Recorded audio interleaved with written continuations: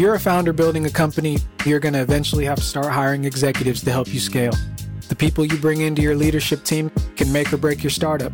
I'm Nigel Robinson with Build Talent, and in each episode, we'll be speaking with a founder or expert as we discuss the art and science of hiring leaders, why it matters, and how you can keep up. Welcome to the Gradients Podcast.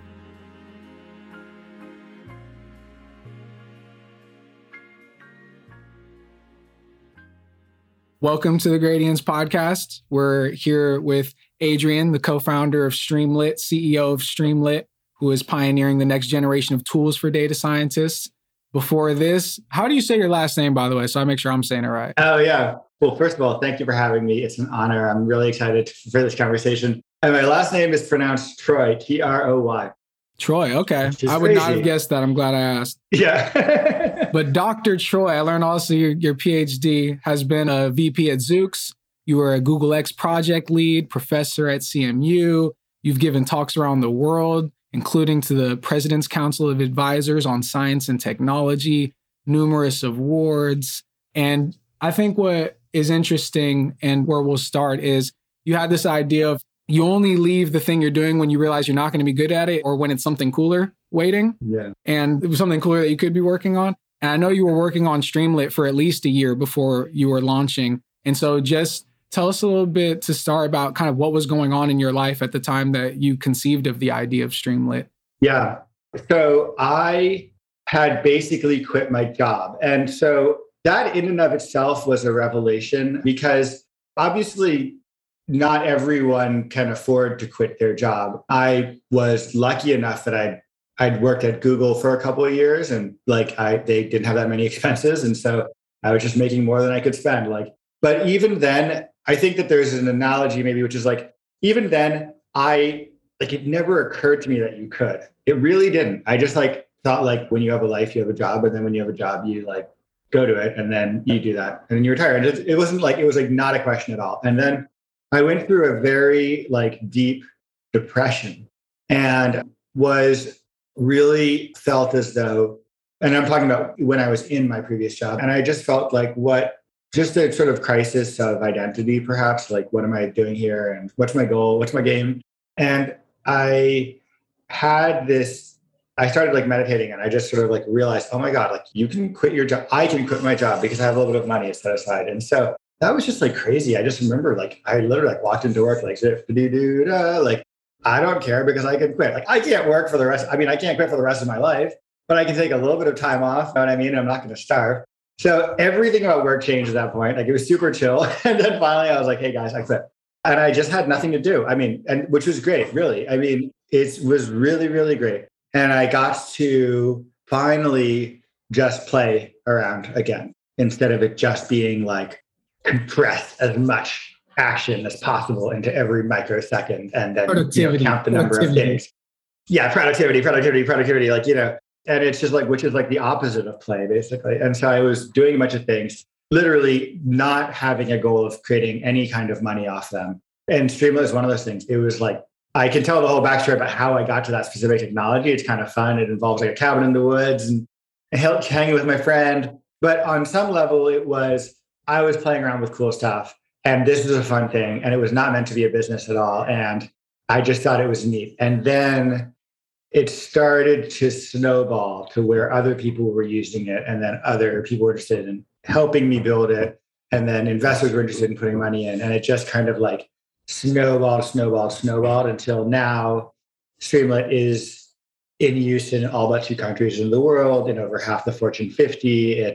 Streamlit apps are going to be viewed over 1 million times this quarter, tens of thousands of active developers. So it's and including at huge companies and a massive community of people who are contributing ideas and plugins and writing books about Streamlit, this Facebook data scientist wrote a book about Streamlit.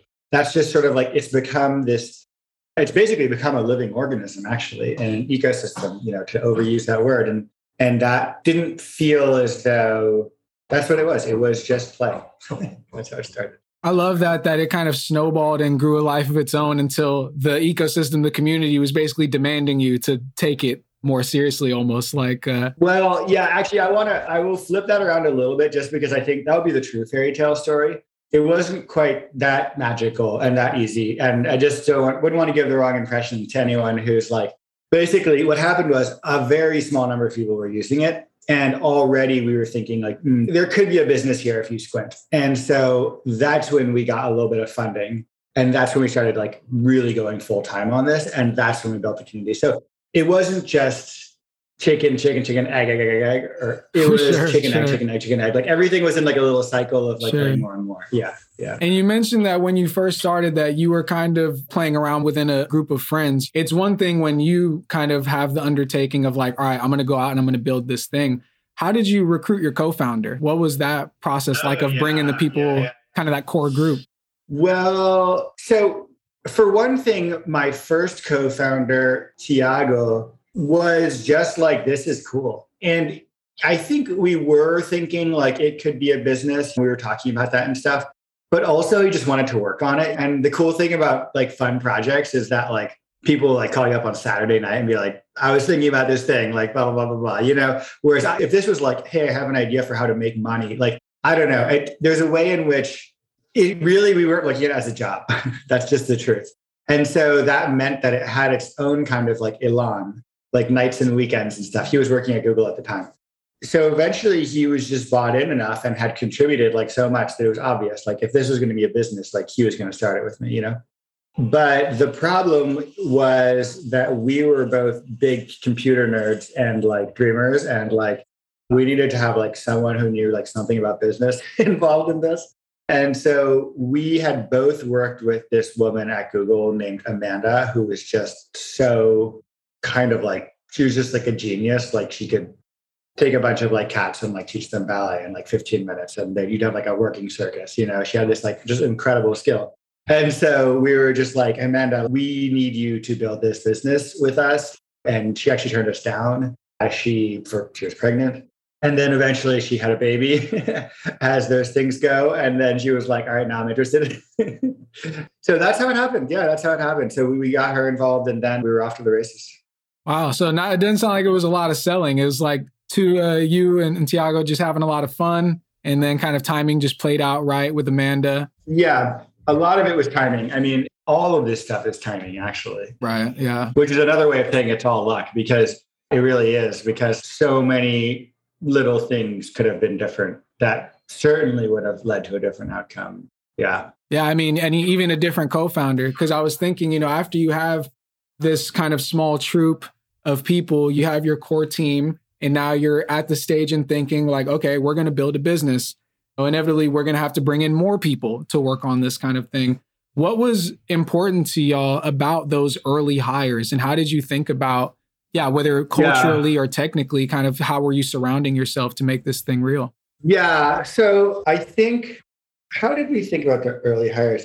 Certainly, we interviewed people. Once we had a little bit of seed funding, like we could offer a salary, right? It wasn't necessarily going to last forever, but it was going to be a salary. So, at that point, we went through networks and stuff. But I think that in our own networks, and eventually, as we got bigger, we tried to go through recruiters and stuff. But I think a big part of this stuff is that all this stuff is just like being really genuine and being really genuinely excited. And I think that the cool thing about that is that it basically brings you to your people. And I feel like that's something to me that's happened like again and again in life. And it's just so easy to forget where like, as soon as you like start playing like someone else's game, then all of a sudden like your life is basically consumed being like, how do I measure up to this? Whereas like, if you're just out there playing your own weird game, like whatever the hell it is. And in our case, it was making this weird thing called Streamlit. Like the world just starts to rearrange itself around you to like the people who are closer to you are those who think that Streamlit's cool. The people who are further from you like don't think it's cool. And all of a sudden, like you like wake up in this heaven surrounded by people who like all think that what you're doing is cool just because you were just so adamant that this was what you were going to do and it was going to be cool. And so I feel like the early hiring had a little bit that flavor of like, I mean, literally like I think I just like saw someone talking to, and the very first days I saw someone talking about something that was like kind of related to like data science in a cafe. And I was just like, hey, check out this Streamlit thing I'm working on, literally pre-COVID, I was like, check this thing out on my laptop. It's like, oh, that's pretty cool. And like, I somehow a couple of weeks later, he was like writing code for the project. Wow. So it's like, that was just a perfect example of being who you want to be and then letting the world kind of sort itself out around you to to complement. I totally agree with that. I always say your vibe attracts your tribe. Like you got to put out the beacon as authentically and as honestly as you can. That's good. Yeah. And I think, whether it's in life and business. That's really, really good. So you're getting this core team and it sounds like at first it's vibe check. It's like people that are genuinely interested in what you're doing and people kind of getting in where they can fit in as far as how they're able to help.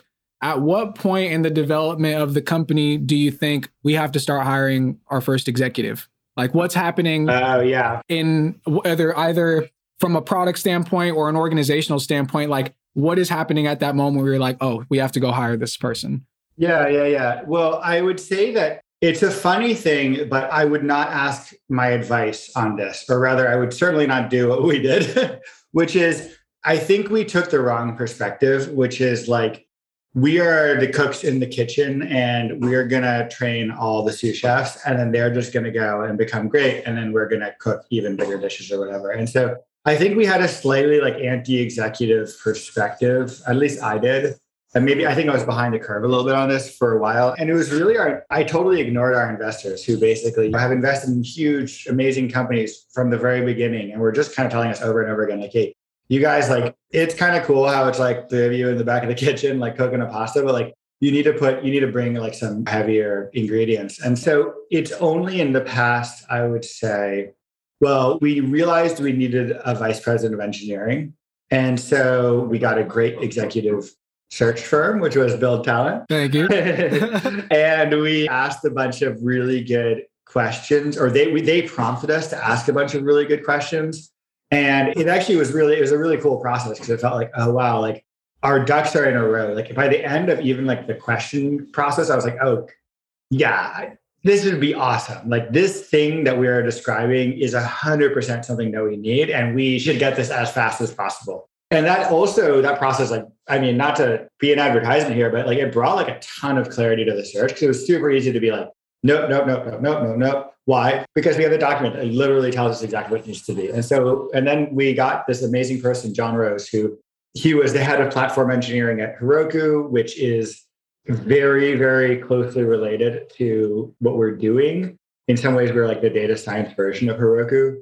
And so he brought a ton of just like completely instinctive, correct, like ideas where we were figuring it out. And then it's just turned out to be like the best hire ever.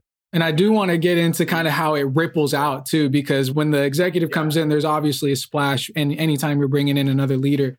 But I guess to pause for a second on like, you mentioned your investors were kind of like, hey, you should do this thing. You should do this thing. How long is that gap between the investors kind of sounding the alarm and your engagement with us? Like, and maybe what were they seeing that prompted that response? Well, way too long, as it turns out. I mean, the thing about investors is that they're actually like really smart and they see a lot. I think there's a lot of, among some entrepreneurs, there's like a little bit of theory that like investors are there just to like convince to give you money basically. And then hopefully to try to ignore and get out of the way because they're just going to mess everything up.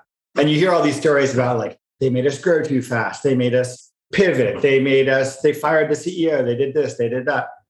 I guess to me, it's like the opposite. It's like everything we messed up is because we didn't listen to our investors. Now, sometimes the investors don't agree with one another, and that's really interesting. And ultimately, you do, like they and you know that you have to make the decision, and there could not be any other way that could work. And that's, in a way, yes, obviously, it comes to what we think is right. But they were right about a lot of things, and in particular about hiring executives. And so now we've hired a head of marketing who's amazing. We're hiring a head of sales. We've hired a head of data. And we're doing a bunch of VP level searches. And I think I understand it much better because we've gone through it a few times now and we've seen the effect that it has on the company. And it's actually like profound. Like I think if I could do it all over again, we would have made those hires way earlier in the company. Yeah. Wow. I forget how many engineers you had when you brought on John, but like how early is early, I guess, when you think about it now? Yeah, that's interesting. I think we should ask John, but I think when we brought him on, it was something along the lines of 15 engineers, and now it's 35 or so. Nice, double. So yeah. So it's more than doubled. And that's also a big deal because 35 starts to become its own ecology. Right. There's management layers inside of that. There's questions of time zones. There's questions of promotions and promoting managers or promoting people into becoming managers and bringing in senior managers and performance and all that kind of stuff. So performance reviews. So at this point, and frankly, actually, our engineering team was not that happy when John was brought in. I think they were super excited about the mission. And I think that they were really like great people. It was like literally everything was perfect, except that we were not managing them properly. And, not because we were bad people, like we were not being mean, we were not changing the priorities every 4 seconds and stuff, but it's a skill and it requires a lot of thought. And when you have like 3 co-founders running around trying to solve every problem in the world and you're not giving this thing that's incredibly crucial to the company love, it's going to suffer just for lack of sunlight. And John was completely amazing. I mean, he just came in and just like within 3 months, it was like the Eng team was like thriving and happy. And now it's become this like recruiting machine because they're like, it's like 100% of the time 100% of the time, several times I have heard interview candidates say the Streamlit engineering interview process is the best I've ever been to. That's huge. Like better than Google, better than everything. I know. And it's it's like the best compliment. And I think it's, there's a couple of reasons. One thing, John told us to put a lot of effort into it and we did. And so it actually became a thing. But the other reason is because like the fact that people were happy meant that it really was represented in the interview process. People were like, I loved all the people. Yeah, you can feel it. I loved all the people. It was so different from this other company. And it's just consistent feedback at this point. Wow, yeah, so that's beautiful. Yeah. It's really amazing. It's really amazing. And I'm glad to hear you say that too. And it sounds like you've really come around to on like the role or how much real estate hiring takes up in your brain. I feel like we meet a lot of founders early who they think about building the product. They think about selling the product. They don't necessarily think about having to build the team around them to do those things. And one of the cliches that we hear is that founders have to spend, 50% of their time hiring. I guess how true is that in your experience and how do you feel about that now? I think that it's a little bit less for me now because we're getting to be like 60 people and the hiring has become a machine a little bit. That being said, and I mean in a good way, like it's become a process that's repeatable. I do meet every single hire for the last interview just to like make sure that they're a right cultural fit because we care about that. Yeah. And also honestly to give them the opportunity to ask me questions because I just think that's very fair. Like you're signing up for something big and weird when you take a job, and we never want to hire people who like want to leave in 3 months. Like that's ridiculous. So we want them to ask us tough questions and be thoughtful. I just love to hear their questions too. It's so interesting. Like what do they care about and all that kind of stuff. So that means that like I probably do a couple interviews a week now. So not that much. But in the beginning, yeah, I mean, it was 10 interviews, 10 to 20 interviews a week, which could be like, each one of them is half an hour minimum. So that starts to take up a lot of the day. Yeah. I mean, you're going anywhere from 5 to 10 hours basically at that point. Yeah. And not just interviews, I mean, phone screens, like all that stuff. Like it was at the very beginning, we didn't have any sort of like infrastructure. So it was just purely like, hey, this is a company called Streamlit. Like my name's Adrien. That kind of thing. Yeah. Right. Yeah. There's no process. You're just going to meet me and our co-founders. Yeah, exactly. And so now that you have kind of reached this product market fit, I guess there's kind of 2 questions. Maybe you can answer whichever one kind of resonates with you. But now there's basically people who believe that culture is fully organic. You can kind of shepherd it. There's the group that believes more in kind of a social engineering maybe approach to culture. But as this starts to scale out kind of beyond where you're only doing maybe 2 interviews a week and you're kind of relying on the ecosystem around you to vet a lot of this stuff, how do you think about growth and kind of your the thesis of your culture and how like those things are not always kind of in harmony? Yeah, I have a perspective on this, and because I was taught really well. And the person who taught me was John, our first executive, who basically said, hey, Adrien, you need to write down our values, and here's why. And I had always thought that values, like corporate values, were kind of like this silly like checkbox that you did. So it was like, do you have values? Yeah, we do. Check out this page. They're done.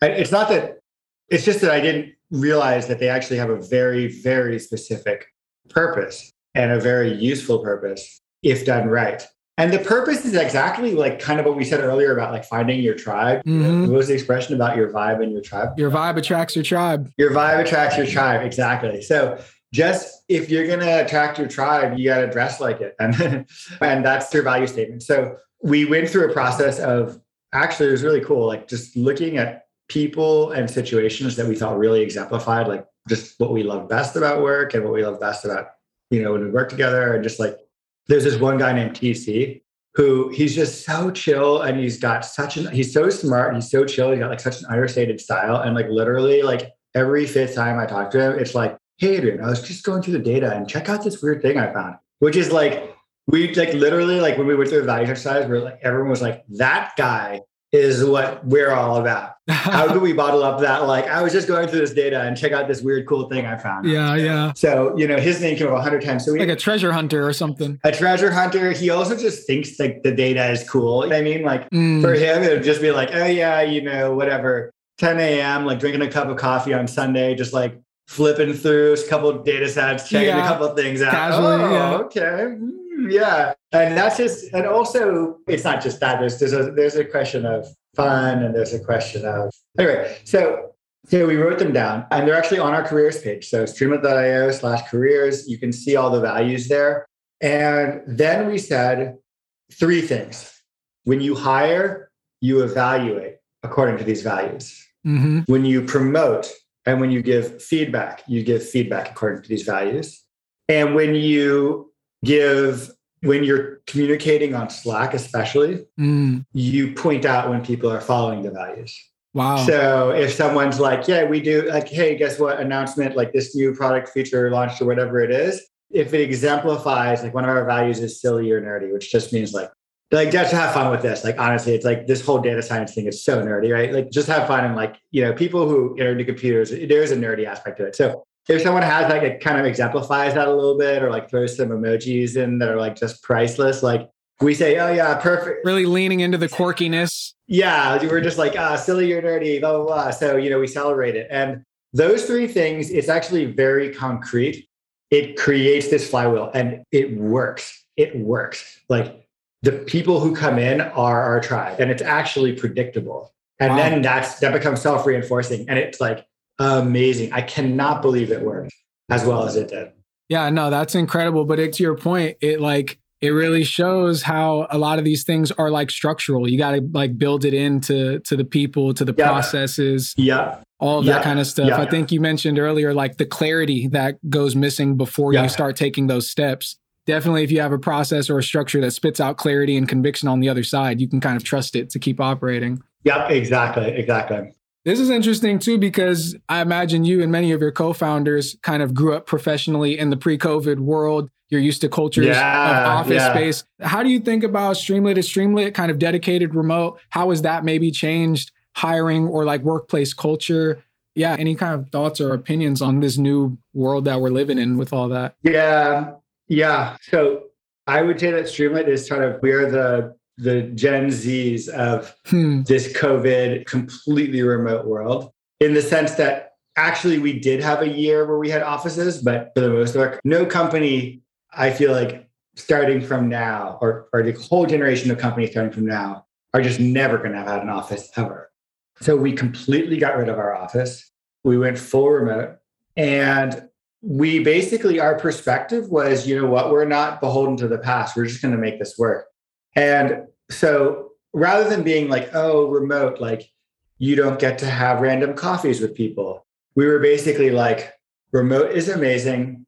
It has all these cool properties. We have employees living in Tennessee. We have employees living in Berlin. We have people who are moving out of the Bay Area and to New Jersey because they just wanted to live there. Like we're giving our employees like incredible flexibility to also be with their spouses, to be in their proper biome in terms of weather and altitude and stuff. And so it's an amazing thing. And then we're going to just think about how do we systematically solve every so-called weakness of the remote world and bring it into the remote world. So we have like a little coffee bot that just says like, hey, you should have coffee with so-and-so, it just pops up on Slack. So little things like that. So basically just view everything that you think is a problem with remote is actually not a problem. It's not a fatal flaw. It's like an engineering challenge. It's an opportunity. Yeah, exactly. Absolutely. Design challenges. Yeah.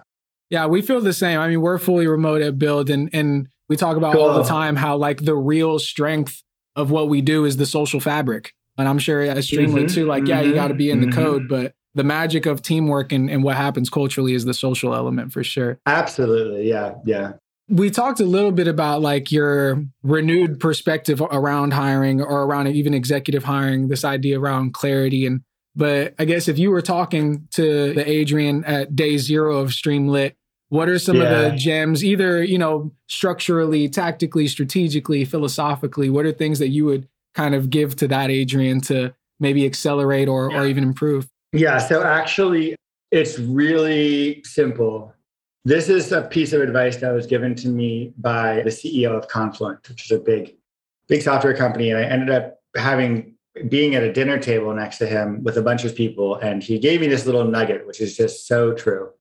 So people, especially with execs, they're like, I don't want someone too fancy. What if they change the ingredients in the soup? What if they're not hungry because their soup, blah, blah, blah. So how do we conceptualize like what kind of level we want or whatever? So it's really simple. First, you set the bar. It has to be this good. If it's not this good, if it's not above this bar, if it's not just like a really great person, just forget it. Like at any level, it's not going to be worth it. So you say, this is like really great. We're only going to look above that. Then hire the most senior person you can who's that good. Don't go down and be like, oh, well, it's less and it's more junior, blah, blah, blah. No. If your bar is like the VP of sales at Coca-Cola or whatever, and you can't find the VP, then maybe go down to director and then maybe go down. So never change the bar. But once the bar is set, go as high as you can. And the reason is because it's the value of not thinking. It's the value of being able to take a whole chunk of the business and put it in someone else's mind and let them run with it. And then they know a lot more than you anyway. Right. Like literally, you're just going to be making 100x more decisions and better decisions than you possibly can. And you should like just accelerate that as much as possible. So, yeah. No, yeah, I think that's sharp too. Cause we deal with that too of like, yeah, where do you come in? Oh, my team's only 10. Do I really want a VP from this large a company? There is kind of a strange calculus. And then there's obviously the market will tell you kind of what you can attract anyway. But yeah, no, I can see that. Well, we're at about 5 minutes. I do want to give you some time if there's any like shout outs about any hires that you want to shout for yourself, any visions for Streamlit's kind of product features that are coming along, things that you're excited about in your future with the company. Yeah. So first of all, shout out to John Rose, who is our VP of Eng still and just absolutely a member of our tribe. And thank you, Bill Talent, for helping us find him. And we're looking for head of sales. We're looking for, I think that's the main executive search right now. And then to the community of people who are using Streamlit like all over the world, just if we don't say it enough, it's just amazing to be able to have you guys and have you all excited about the product and using it and bringing back so much amazing stuff. And it just makes every day at Streamlit so fun. And so whenever you use Streamlit, you're not only like building cool apps and sharing data science insights with the world and making pretty visualizations, you're also part of a community of people who are self-reinforcing and building this beautiful thing together. And that's just amazing. I love it. We are actually so thrilled both about John and about the success of Streamlit. We really appreciate you again for taking time to come and chat and share some of the wisdom. We started this show like for founders like yourself that are coming into those early stages of the business and not quite sure when to do what and what to do when, especially when it comes to hiring out their executive team, hiring out their leaders. So we appreciate you for their sake also of sharing some of what you learned in your story. And hopefully it helps some founder out there who's trying to wrap their brain around this stuff. Perfect. Yeah, I really appreciate it. This was so much fun. Have a great day. You too, Adrien. Cheers. The Gradients is brought to you by Build Talent. To find out more about us, head to buildtalent.io and make sure to search for The Gradients in Apple Podcasts, Google Podcasts, Spotify, or anywhere else podcasts are found. Click follow so you don't miss out on any future episodes. And on behalf of everyone here at Build, thanks for listening.